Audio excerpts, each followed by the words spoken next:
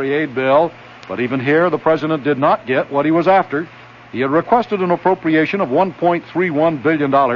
What the Senate approved was $771 million. Such aid is for military equipment grants and credit sales of arms. Senator Barry Goldwater was bitter in defeat. This, he declared, marks the end of the United States assistance program. It is a signal, said Goldwater, to the rest of the world that we're pulling in our horns, and I will have no part of it. In sports tonight at Yonkers Raceway, Daily Double, number 2 off-track betting letter B, Iowa Boy. And number 4, OTB letter D, the Marauder. Feature number 7, OTB letter G, EB Tune. In baseball, in the National League, Chicago beat the Mets 5-1, Montreal 10, Pittsburgh 3. Philadelphia 10, St. Louis 3 first game. Second game, St. Louis 4, Philadelphia 3 in the ninth inning. Cincinnati leads Houston 2-1 in the eighth inning. In the American League, Yankees pounded out 17 hits to bomb Cleveland 10-2. Detroit 4, Boston 1, Oakland 6, Texas 1 in the eighth inning. Baltimore 6, Milwaukee nothing in the seventh. Minnesota 3, Chicago nothing in the seventh. Stock market today ignored the Watergate hearings, a big balance of trade deficit in May, and further weakening of the dollar on the international markets to forge ahead with the Dow Jones Industrial Average up 10.31 to 879.44. 14 million shares traded, 746 issues higher, 608 lower. Stocks on the American exchange also were higher. The index up 0.2 at 22.22. Trading was light. The WOR Weather Watch update for New York City and vicinity. Fog, a chance of light drizzle tonight and tomorrow morning. Lows tonight in the mid-60s. Hazy sunshine tomorrow afternoon. The highs in the upper 70s. Cloudy tomorrow night. Lows in the mid-60s. Mostly cloudy, chance of occasional rain on Thursday, highs in the 70s. Current temperature 67 degrees. Humidity 87%, wind southeast 8 miles an hour. The barometer 30.08 inches and rising, and the THI is 66. At the top of the news at this hour, City Controller Abraham Beam scores smashing victory over Congressman Herman Badillo in the Democratic mayoral primary runoff. Beam gets 61% of the vote to Badillo's 39%. John Dean to make another appearance before the Watergate Committee tomorrow. Senate approves a foreign military aid bill, but calls for far less than President Nixon had requested. That's the latest from the WOR Newsroom. Lester Smith reporting over WOR New York, your station for news as it happens. Next, Gene Shepard, and at midnight, All Night with Wingate.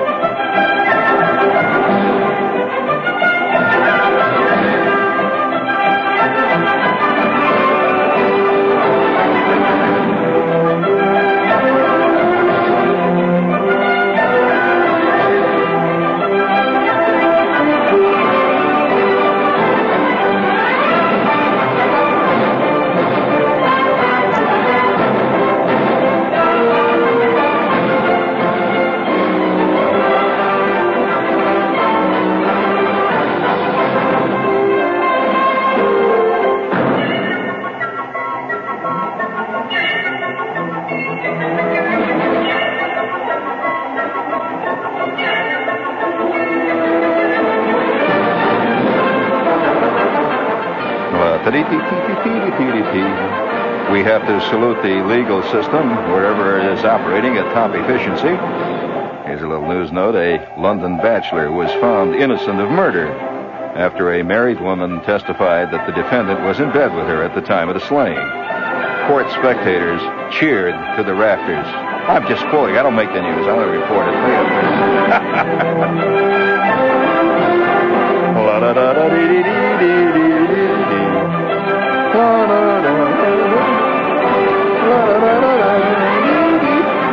You know, they have a newspaper called the British Scandal Review. They do nothing but review scandals, you know, like people review plays. And their editorial this week says about Watergate, must the colonies always outdo us in everything?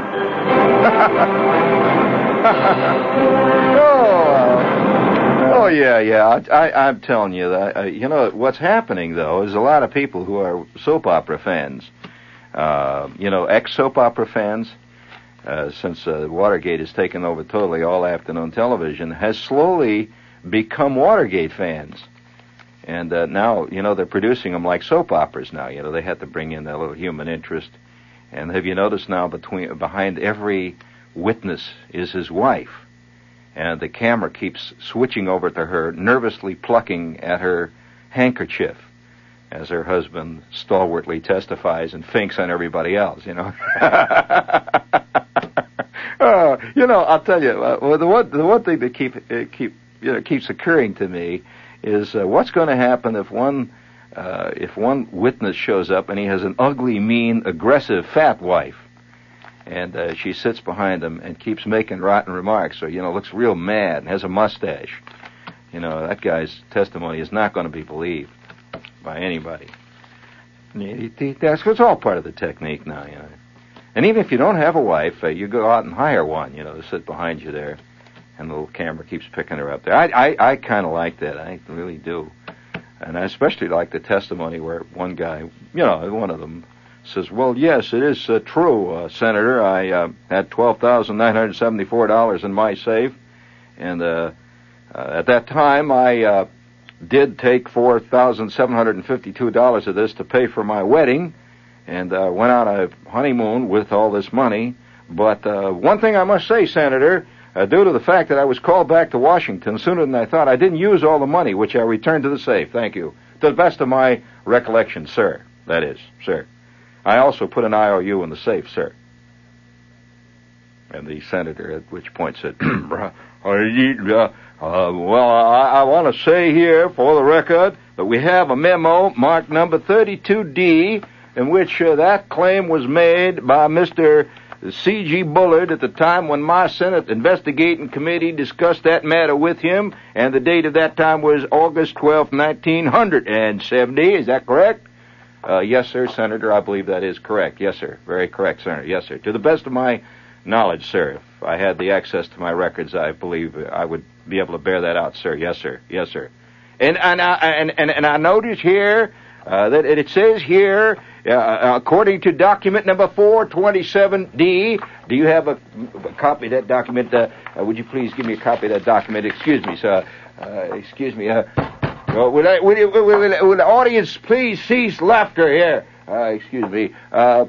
According to document number 4... No, excuse me, that's not the right one. Would you please give me number 432D there? It's the one that... I have the Met scores here. I don't want that. Bring me... yes, according to number 432D, it says here...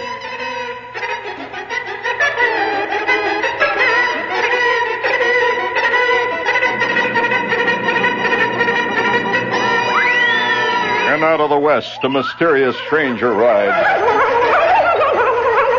Sitting tall in the saddle and sponsored by a major bread company. A man who fights evil wherever he finds it. Stands for good and righteousness. And he comes out of the west, a mysterious, masked stranger.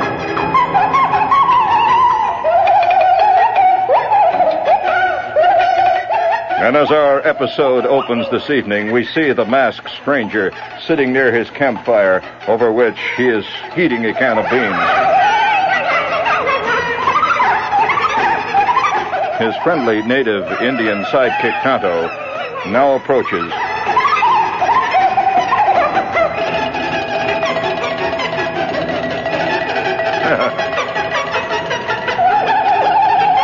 My God almighty, Tonto! I say, my God almighty, Tonto, I see evil everywhere. It's just a good thing I got myself a good supply of silver bullets from Sears Roebuck before we set out on this one.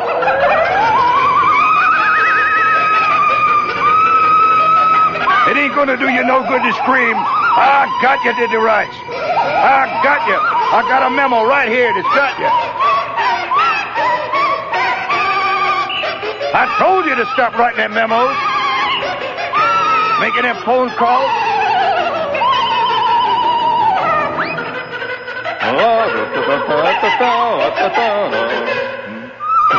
Help! Kimo Sabi, good friend Tonto. Oh, help! Oh, my God. Oh, That was exciting. Ah, sir, out of the West came a masked stranger. You know, I got to, that. Have you noticed another thing here? Perhaps it's slipped by. There's all kinds of little things that are not being mentioned by John Chancellor, who's an old friend of mine. You know, he's involved in the very serious things.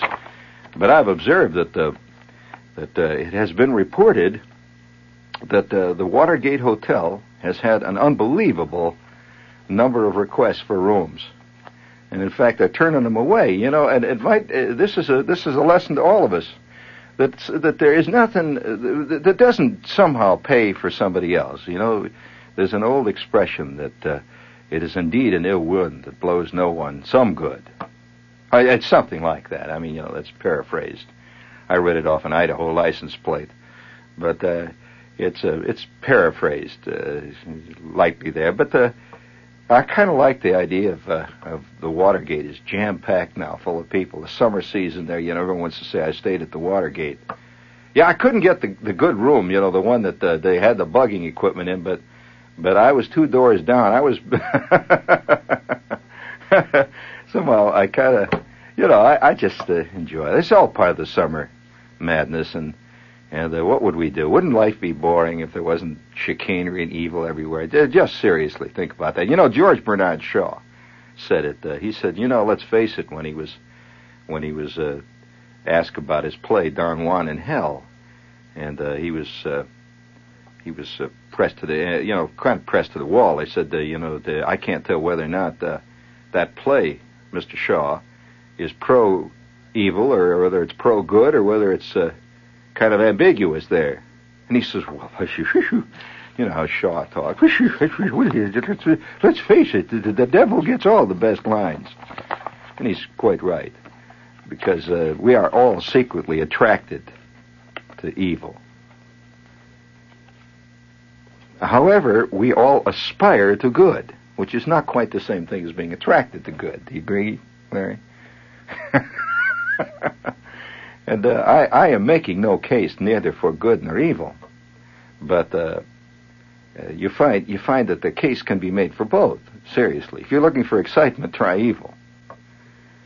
If you're looking for public approval, try good. However, public approval doesn't pay the rent, and I might also add, public approval doesn't often get you very far. You know, it's a sad fact of the matter is that many a movie star's next 5 smash hits have been when he's discovered in the middle of some kind of a gigantic orgy. Hits the front pages, you know. It's just a fact, you know. And so I'd like to believe in good. In fact, every couple of days I remind myself to do this. You know, I'm doing something just casual, walking around like, you know, it's the middle of a Wednesday afternoon in New York and the sun's beating down on my head, and I said, there's something I was going to do. Have you ever had the nagging sensation, or do you continually have the nagging sensation that there was something you were going to do and you can't quite remember it? Or is this a New York syndrome? Or don't you have that? I don't think either of you do have that.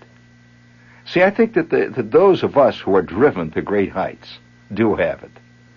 Those of you who settle along the way, you know, to become Campbell soup salesmen and stuff like that, don't. And by the way, speaking of being driven to great heights and the and the sneaky evil that we all live among, by the way, that reminds me, speaking of the devil. No, I better not. I was going to make a station break here. I better give, you know, kind of a respectful little pause between references to the devil and references to WOR New York, don't you think? I don't want anybody out there to make any misinferences there. And by the way, that another thing I like about the Watergate things is that they're bringing out some very good new words. Very good new words. Have you noticed that some new words have recently appeared in the language, like summitry? Brezhnev and Nixon were involved in summitry. What the hell? That's a new word. I mean, I always thought that a summit was a noun. I mean, you know, it's like Shepard is now involved in let's say, it's hard because I'm not involved in anything like that. See, I'm keeping my hands clean, friends. You're not gonna pin me to the wall. Incidentally, what you are also seeing, by the way, and I don't think anybody has pointed this out yet. Watching the Watergate thing going on is like a case history study in the bureaucrat at work. You know, all these guys are bureaucrats. You understand that? You know what is a bureaucrat? I mean, you know, he's the faceless guy that passes on the memo. You know, whoever heard? Did you really seriously, until all this happened, did you ever hear of guys like Colson? Of course not. They're part of this vast, you know, or guys like now they're becoming household words, like John Dean III. He's got the absolute bland face of a not only a dynamic but a creative bureaucrat who expresses great wonder and mystification at all this stuff that's gone on around. And you've all dealt with bureaucrats. Have you ever tried to argue with somebody at the post office? I mean, the guy will look right out and says, "Look, buddy, I don't make the rules. All I do is..." And he stamps the thing like that and hands it to you. And no matter how high you go, you'd find nobody makes the rules. That's the true bureaucrat. See, the bureaucracy is like a force of nature. And it's like all forces of nature. They're almost impossible for earthbound mortals to understand. This is why we have theologies, Larry. Understand that. Now, what is a force of nature?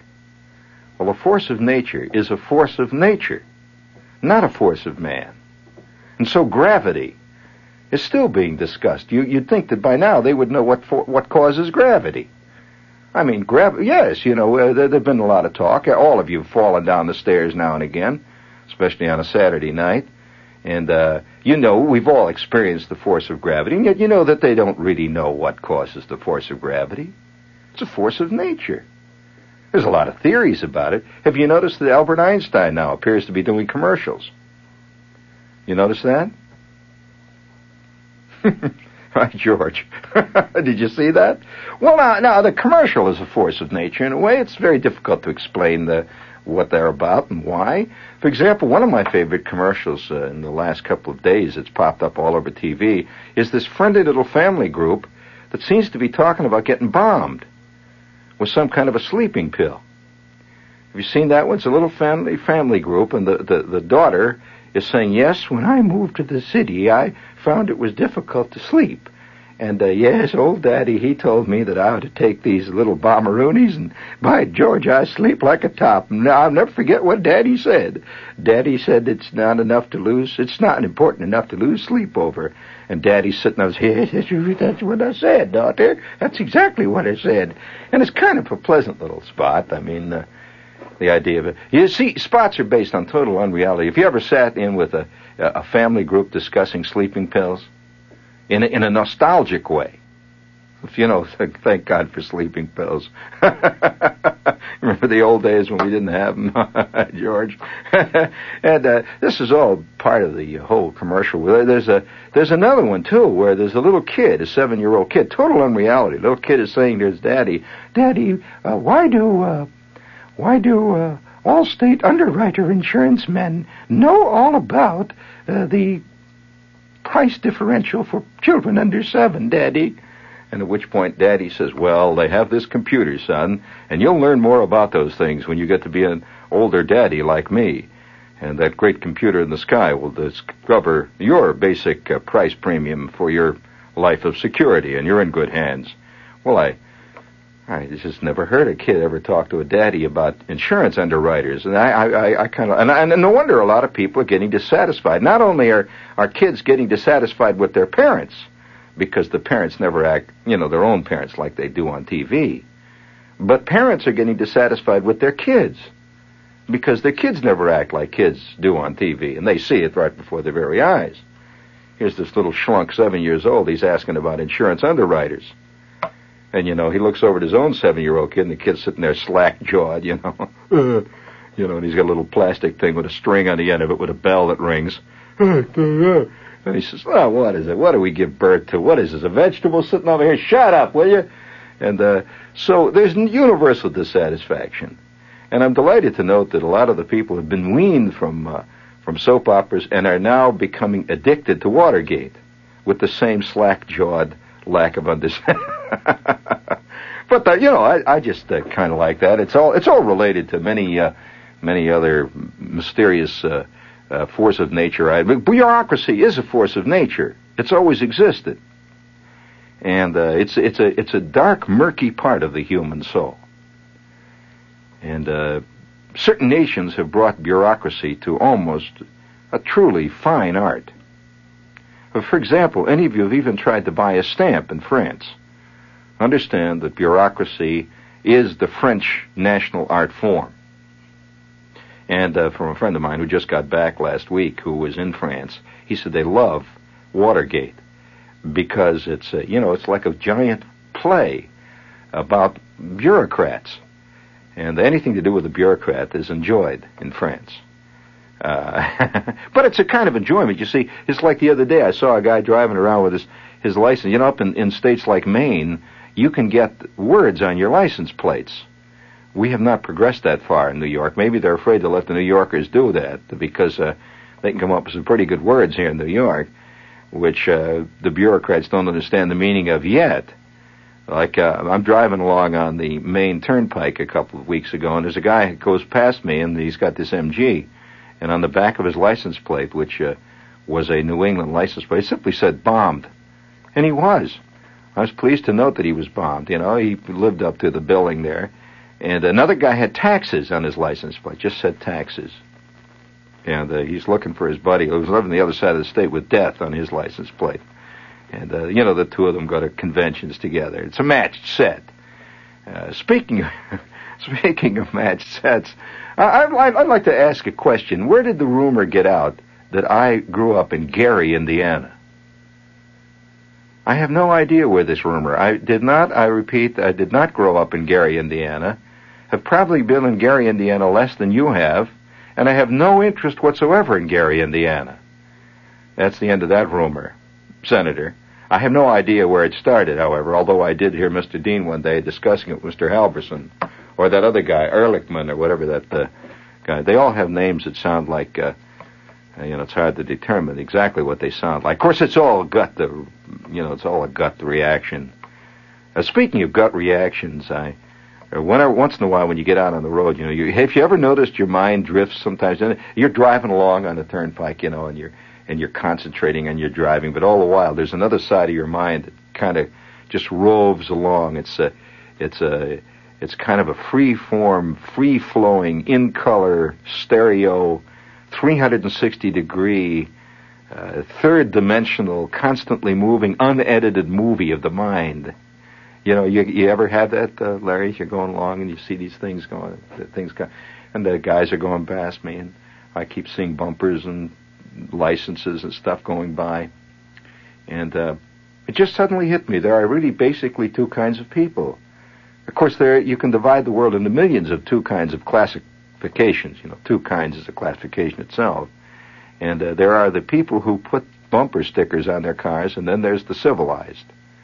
And I was wondering about that bumper sticker thing.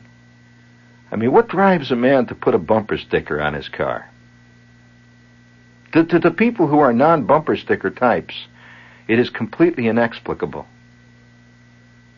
It is difficult to understand. Now, is there anybody out there tonight who has a bumper sticker on his car? I'd like to talk to him and ask him what murky motive drove him to stick a piece of paper on the back of his car, telling people that they should think ski, or snow, or think mosquitoes, or I didn't vote for Nixon, or any of this kind of stuff. What is it? What urge is it that drives a man to do this? But these, of course, maybe it's part of the summer, It's like that lady. Did you hear about the lady down in Miami Shores the other night? Summer's great. I'll tell you, when summertime comes, I become a totally different creature. Totally. There's a theory around, and I don't like to bring this up in the presence of a lot of people who tend to believe that sex really doesn't exist, that it's a state of mind. And if you stop going to movies, it would never bother you. But I have to bring it up, I really do, that there's a theory around, that's been bruited about. I use that phrase with great forethought, the bruited about, that man is, that includes men, women, let's put it this way, humankind. Humankind is basically a hibernation creature, a creature of hibernation. In other words, if we were to obey our true nature, we would hibernate 6 months out of the year. And we still feel the urge. Once in a while a guy will do that. Wasn't there some bartender out in Wisconsin that hibernated for 6 months? He literally, after Labor Day, he went up the stairs, hopped in a sack, and did not get out of the sack until May. Do you remember that? You remember that guy? Well, I remember him. Of course, I remember a lot of junk. And I remember that distinctly. And he became famous. His name was Turkey something. Turkey. And he would go up and hibernate, and everybody would come and look at him. Thousands of people would come and stand by the bed and just look at old Turkey hibernating there. Why did they come to see him? Because he was doing what everyone secretly always wanted to do. Wouldn't you like to just say to hell with it all and go to bed for about 6 months, just lay there and, mess around and watch the ball game? And I mean, this is a human thing. It's very definitely a human thing. And of course, the Calvinistic, the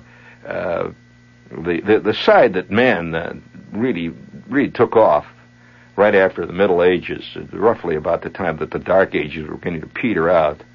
That is the first Dark Ages. We're now entering the second major Dark Age. But when the first Dark Age began to peter out, somehow it was bruited about that man should get out and do all this stuff and build things and, climb up and down ladders and paint stuff and put birds on sticks and do all that stuff. You know what I mean. That's all, that's called society and all that junk we do, walk around, wear these shoes and send these memos. Now watching Watergate is a study in the ultimate, let's say the ultimate rise in the total compartmentation and the final decline of the urge that we all have to do these, sending back memos and calling back and forth, and everybody's enjoying it. You can see Senator Irving's loving it.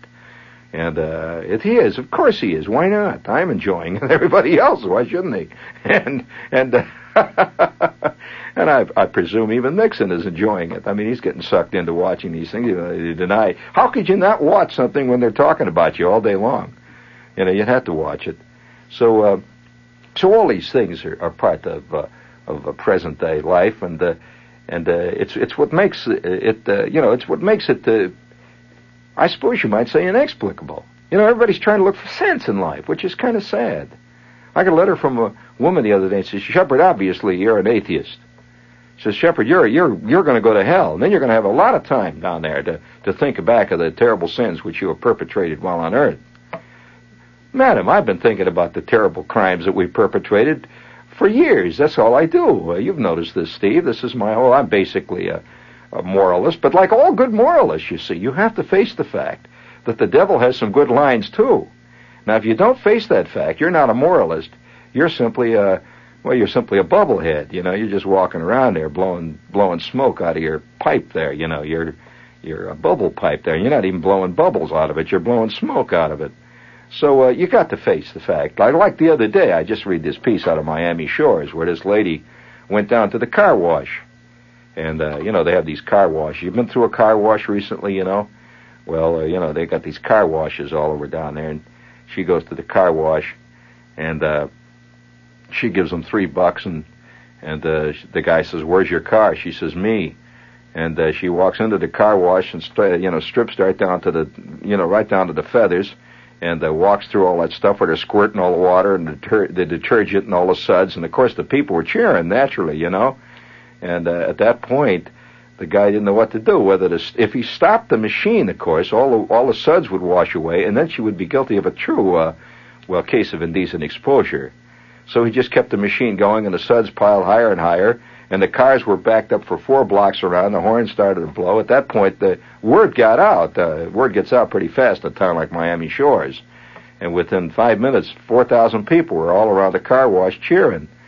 And she finished all right. And, she asked whether or not she could have a wax job, too. And so she paid her $3, put her stuff back on, and went down the street. Very clean. And I kind of like this kind of thing. Like tonight. Would you give me a little mood music there, Larry? Before we give him mood music, just a minute there, Larry. Jerry's getting nervous in there. We have a few commercials to do here. Like, for example, nobody is more inexplicable than a Chinese waiter. I think there's a school over in the Bronx where they train them. Seriously, they all have a certain way about them. And if you want to see the truly inexplicable and inscrutable Chinese waiter at his best, I would suggest you try the House of Chan. There goes Steve. It's the House of Chan. They have this great Chinese food. And if you're going to have a meeting with one of your colleagues, I suppose I should really say with one of your co-conspirators, because one thing I'm fascinated by watching these Watergate trials and stuff, as I remember even watching back in the days of the Joe McCarthy trials, is that people seem to have a fantastic series of meetings that they're always having, and they go to luncheon together and they make phone calls constantly. Have you noticed that, Larry? That's really something. So and you've got to remember that you may be questioned about your next luncheon. You may be sitting there before millions of people with a microphone in front of you explaining what actually was said on June 29th, 1973 at 2:17 p.m. And you want to have a decent restaurant. You can't say, well, we're sitting down at the Chock full of Nuts, me and my friend Aki, and he ordered a orange drink, and No. I would suggest for your next tryst, the House of Chan. It's very elegant, discreet, and they've got all these plastic flowers all over, and if you want to have the next booth bugged, I'm sure they can fix it up. And it's not only that, magnificent Chinese food. It'll show that you're a man of taste when you tell them that you were having the sweet and sour soup, as you were told about the chicanery that the company was about to indulge in, and you barely could finish the soup due to the fact that you were so shocked that they would bring this up. And naturally you objected, however, due to the fact that you were a loyal employee. You had to, you can figure out your own testimony. I'm not going to prompt you there. You can ad-lib a little bit. I imagine that a lot of guys that are going to be called in future on this Watergate thing are already rehearsing. They're getting different hairdos, how the best camera angle. And there must be a school in Washington these days, It says, don't go unprepared. Be a dynamic, interrogative witness. Don't look like a schlump. Techniques of all successful past television committee stars are available to you now. What's the matter? Don't worry, there's nothing in there. Salute to Lawrence Welk's birthday party music is not on my agenda. I'm sorry. And everywhere you look now, it's popping out. Did you read about all the DJs across the country getting all these broads and all these bennies and stuff to play the records? Oh, man, it's getting exciting. And now, while we're on the subject, I have to remind you once again, the House of Chan is at 52nd Street and 7th Avenue. Great Chinese restaurant, 7 days a week, and they're open till midnight, and they have a bar. And let's see, what else do we have here? These are both House of Chan. All right, would you hit the button in there, sir? Please, that's the money one. The one Yes, it's the green one there with the $sign on it. Thank you, very good. Heavenly coffee. I'm supposed to sing with this. It's part of my contract. Chock-full nuts is such heavenly coffee. Better coffee millionaires money can't buy. Why is Chock-full of Nuts known as the heavenly coffee? Because it's made from a blend of the most flavorful coffees that money can buy. And now, Chock-full of Nuts has a decaffeinated coffee, 98% caffeine-free, which is made from the same blend of the world's finest coffee beans. Please try it and enjoy heavenly flavor in decaffeinated coffee, 98% caffeine-free. Your grocer has it, so ask for Chock-full of Nuts, 98% caffeine-free coffee, and have heavenly dreams, no matter how late You drink it. All together now, sing it out. Chock full of nuts is such heavenly coffee. You have another one in there for me? Oh, okay. Heavenly coffee, heavenly coffee. Oh, listen, New York is great at this time of the year. I'll tell you, it's fantastic. You really do. I love New York in the summertime. And I can't imagine a more... Well, New York, like tonight, I'm walking along, it's dark, and I'm walking on 6th Avenue, and I see a guy laying in the doorway there, see? And he's apparently carrying on some kind of a long, involved monologue with himself. And he's lost a shoe. And he's also lost his shirt somewhere along the line. And he's sitting in the doorway there, see? And here come these people down the street. You know, the guy's got the summer formal coat on, and the chicks are with the corsages. Obviously, out-of-town people who are enjoying the excitement of New York. And they're walking along 6th Avenue, and they come alongside this guy who's in the doorway there, see? And he says, "Hey, you guys, hey, who won the election?" It kind of warmed the cockles of the soul. Or isn't it the soul that has cockles, or is it I don't know, it's something that has cockles. Cockles. Isn't that something with the Mary? No. I get involved there. That's mythology. No, that's that's one of those. I know. It's one of those nursery rhymes. Let's see, the little Jack Warner sat in the corner eating his curds and whey. Yes, that's the one. I don't want to bore you with that. You all know it. Little Jack, you remember that thing, don't you? Sure. These things, I don't know why people think they're so good. I remember a lot of these things. The one about the fox jumping up eating the grapes. You remember that one? That's silly. I never saw a fox that ate grapes. And you remember that one? Yeah, well, then there was the one about the grasshopper. You remember that one? Don't you recall the grasshopper that went around? He messed around all summertime, played and sang and did all that bad stuff.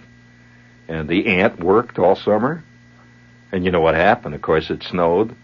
And that ant, was down there snug in his little cozy ant nest, eating the acorns or whatever it is that ants eat in the wintertime. And along comes this crummy old poor sad grasshopper, and the snow is up to his ears, and he's struggling along. Don't you remember that? And he hollered out to the ant, save me, the snow is up to my thing here, and I'm about to die. And with that, what do you think that ant did? No humanity at all. He says, forget it. During the summertime when I told you to stop singing and dancing and collect a little acorn here and there, what did you do? You were out at the beach, down at Jones Beach, yelling and hollering and pinching girls. Now you're paying for it. Ha ha. And at that, he closed the door. And the moral of this is, don't be a grasshopper. My God, no. That's the moral. I read that as a kid. I mean, I remember that thing about... Of course, today, the grasshopper, if that were a contemporary fable, the grasshopper would, as soon as the first snow fell, he'd whip out his credit card. He'd be on the first northeast flight for Miami, He'd be laying on the beach down there, do his singing and yelling down there. That's the truth. Ants never get ahead. But this is not part of our general scheme of things, because I really do like New York in the summertime. But the idea of a drunk laying in the doorway with his shoe off, I mean, he looked like a totally decadent bum, like it had been over for him, like 100 years ago. Hollering out at this group of people, how did the election go? That, to me, there's this grain of hope there. Do you agree with that, Jack? Do you agree? Grain of hope. I don't know what the hell the hope is for, but there's a grain of hope about something. The fact that a drunk wants to know what the election did. He looked kind of satisfied when they told him his result. And I don't know why he was satisfied, but this is all part of New York. And it was a big sign back of him. You'll see it. There's something old-fashioned about Gimbels. They still got a sign that says, New York is a summer festival. And you could read it over this guy's shoulder, this bummeroony who was laying there with his shoe off. And so I thought, give me a little background music there, Jack. I thought to myself, how... Yeah, easy, man, easy. That's a little high. It's subtle there. That's it.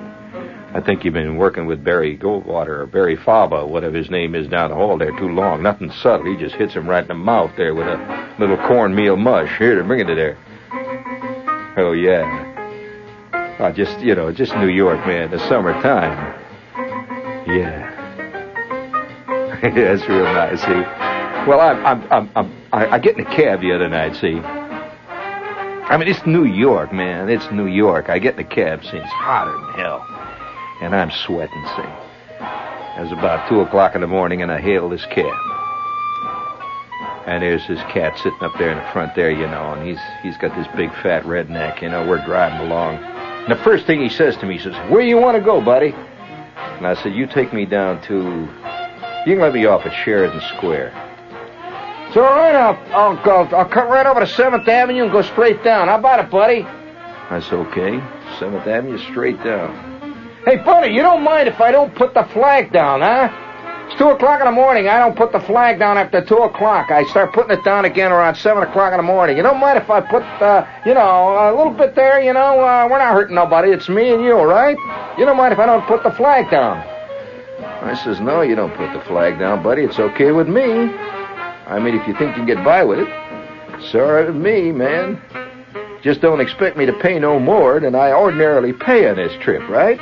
"Oh, I ain't gonna take it. What do you mean? I just don't want to put the flag down, okay, buddy? Here we go, down 7th Avenue. Well, we proceeded about another maybe 2 or 3 blocks in the steam, you know, the heat. Oh, it's New York, and he's got the radio going. You can hear them horns blowing, you know. And all of a sudden he turns to me and says, "Hey, buddy, what do you think of that Watergate thing, huh?"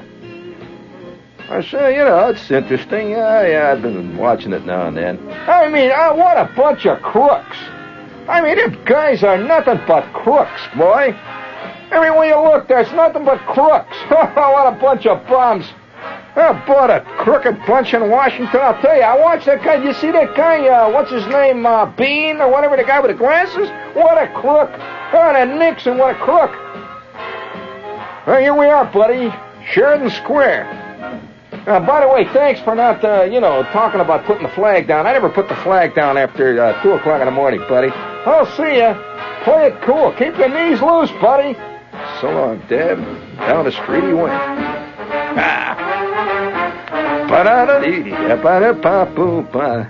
And then, just about an hour later, so I'm walking down the street, you know, in New York, you can hear all these voices at night, see? And there's a big argument going on in this brownstone. It's drifting out over 8th Street. And it's on the 2nd floor. That's all right. Just leave it go, man. And I hear this guy yelling. And he says, "Now look, I'm tired of your talk. I don't want to hear any more about it." I said, "Shut up and turn down the damn record player." "Just leave it going to the next cut, Jack. Just the next cut, that's all." And so he's talking along there, see? And the next thing he hollers, I thought, what a great line. He said, "I had enough of you, baby. I'll tell you what you can do. As far as I'm concerned, you can go back to your damn husband. I know why he kicked you out now. He was good enough off you going home to your husband." And then there was a big crash. And I thought to myself, you know, that's New York, you know. On the one hand, you can go back to your husband. And there was a crowd outside on the street, see? You know, there's always a crowd walking around. That's why I dig the village, you know. There's always a crowd walking around, you know, just walking around. It's a human cake of yeast down there, you know, and I'm part of it. And this crowd is walking around down there. And when I hear this guy holler at this chick, "You can go back to your husband," there was a great cheer. Everybody cheered out on the street. At which point the guy comes to the window, you know, and he's a typical, you know, New York type. He's got his shirt off, you know, the can of Rheingold in his hand. And he looks like, "What are you guys cheering about?" With that, somebody hollers, "Well, you told her to go back to her old man. You're a smart guy. You want me to come down there and put your teeth right down in your throat?" And so I drifted on down the street. I figured, you know, New York is still here, man. I mean, they can do what they want, but New York is going to go on. And it's my town, Dad, you know. Yeah. Hey, you don't mind if I don't put the flag down, huh? No, buddy, I mind if you don't put the flag down. I mean, you know. Well, I always like to say, you know, I can tell an out-of-towner, you ain't no out-of-towner, you know. All them out-of-towners come out of, you know, from out of town. They don't know nothing about this town, you know. All them out-of-towners. There's no, well, you know. I mean, you know, it must be tough being an out-of-towner.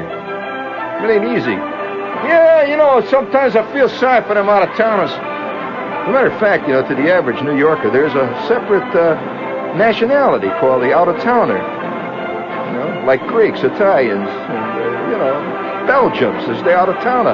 Yeah, I feel sorry for them out-of-towners sometimes. They've got nothing out there. Yeah. Oh, this is WOR. You stay tuned for John Wingate.